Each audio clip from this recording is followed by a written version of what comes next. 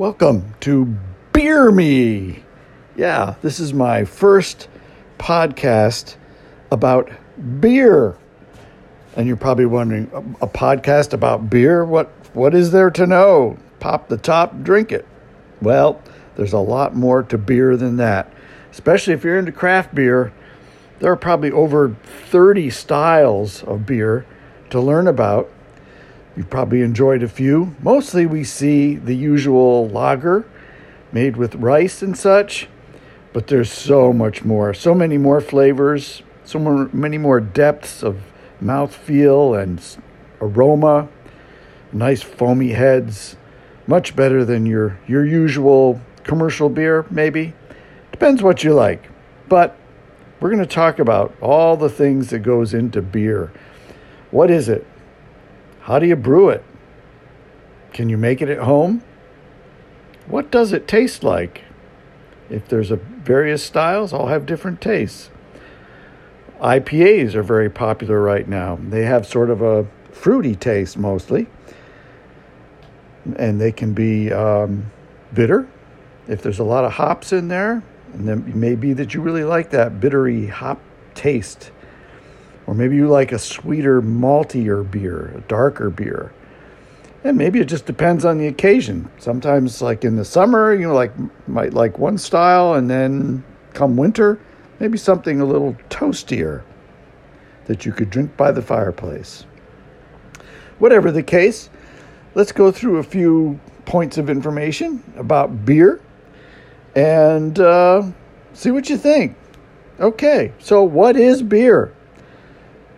Basically, 4 ingredients: water, grains, hops, and yeast. That's it. Well, that's all you need. Those 4 things, you can create your own beer. Or if you're looking for a beer style, those are the 4 things you need to think about. And then there are adjuncts, as they're called, or different flavors that can be added to the beers. For example, a porter that might be a coffee coconut porter. So you have a little bit of that roasted coffee flavor in there and a little bit of the mellowness from some coconut. Anyway, let's go back to water, the first ingredient, the most important probably, because where you get your water from and how clean it is, what's the pH balance, there's a lot of factors to the water. You do need some minerals in there that helps add some character to the beer. So something that comes out of an aquifer in Florida, for example, might be very different than something from the headwaters of the Delaware in New York State, or maybe from Belgium. Their beers tend to have a distinct flavor, and often the water has a lot to do with that. The next ingredient is grains, malted grains, often barley, but can also be wheat or rice or many others. So you have to think about how roasted the barley is, let's say. Is it a dark roast or a light? Kind of like coffee. When you select your coffee at the grocery store, it can range from a very light breakfast coffee to a very dark, very roasty espresso.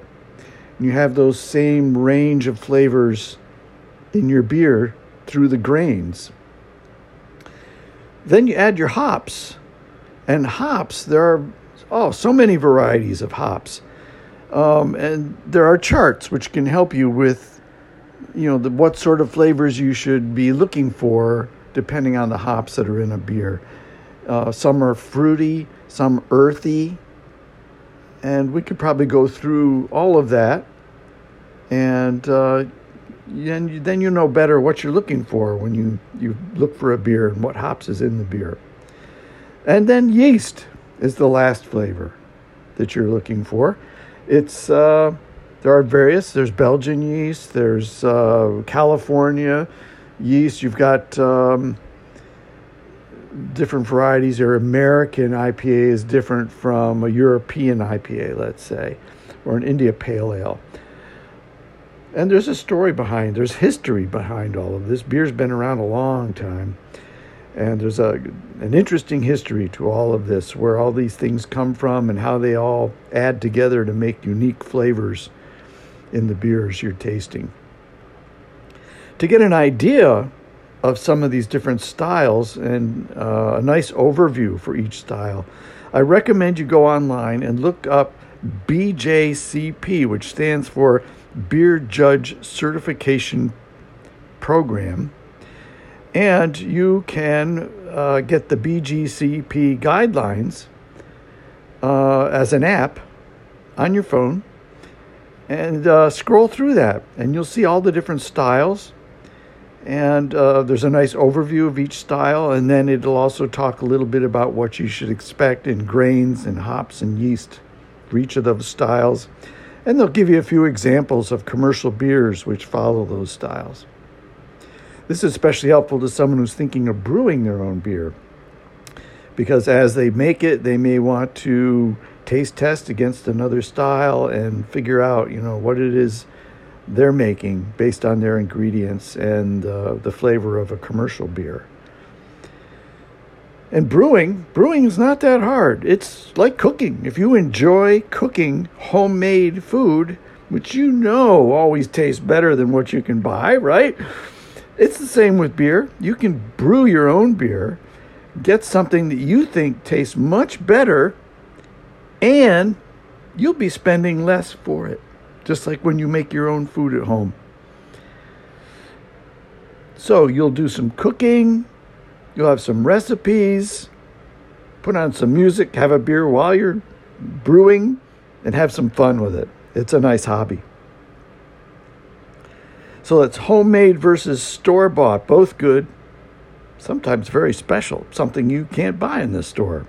You make it yourself and try some different flavors you've never had in a beer that you thought might be interesting to try. How about a strawberry stout?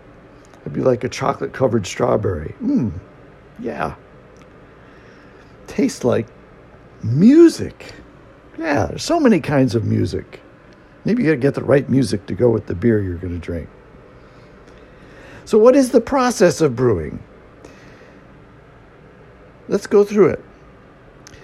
If you're going to brew in your kitchen, which you can do in like a 3-gallon pot,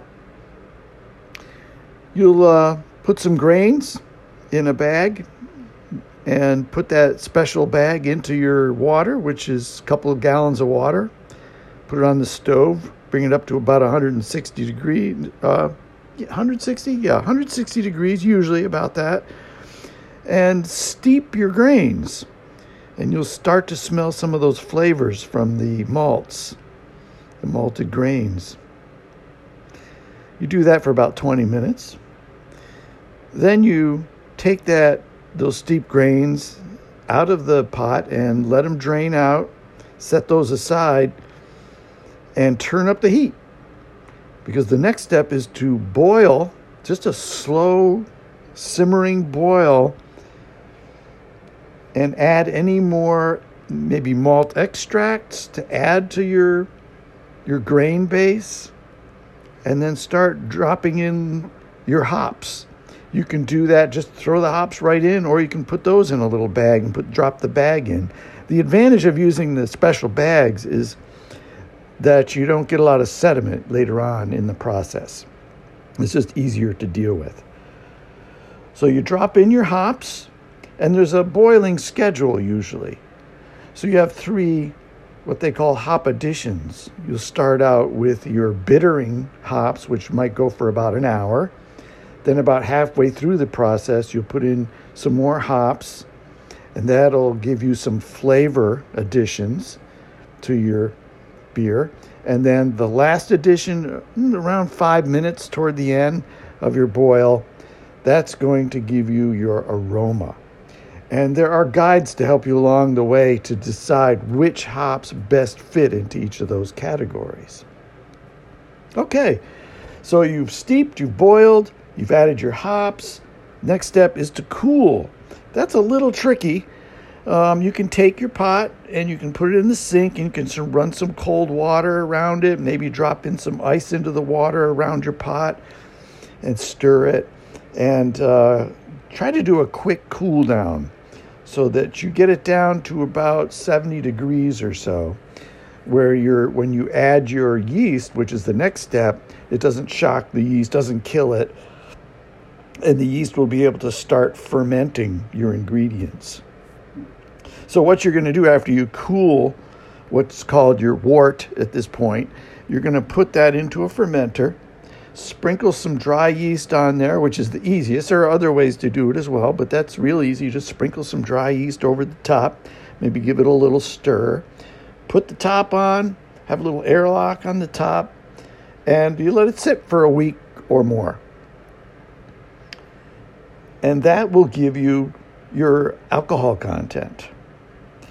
After that week or two, you're going to go to the next step, which is to package your beer into bottles or kegs. And then you can let your beer condition, as it's called, in the bottle, and it becomes carbonated. You add a little bit of like sugar water to your beer just before you bottle it. And that sugar reactivates the yeast, and the yeast in the bottle creates the carbonation. You can also do that in the keg. Or you can do something called forced carbonation. Let's say you just can't wait. You want to put that beer in the keg and you want to put it on your tap. You could do that. And what you've got to do then is you force some carbonated CO2 into the keg and maybe just kind of rock it a little bit to get that CO2 to mix in with your beer. And then when you open the tap, you should get a nice carbonated beer. I think conditioning is better than doing the forced carbonation, but some people have got that figured out and they do pretty good just by forced carbonating the CO2 into a keg. And that's really the whole process. And the next step is to drink it, see what you think. What does it taste like? Did it come out like you expected? Maybe get in with a group of friends, start a club, talk about how you made your beer and what they think of the flavor, and maybe what things you could change to make it better or make it more like a certain style, because it's all good. So that's just a quick introduction to beer. I hope you learned a few things about beer, maybe about brewing. Maybe you'll think about when you taste your next beer, what's in there? What are those ingredients? And where was it made? And I wonder if I could make something like this. All right. Well, that's it for this edition of Beer Me. We'll see you next time.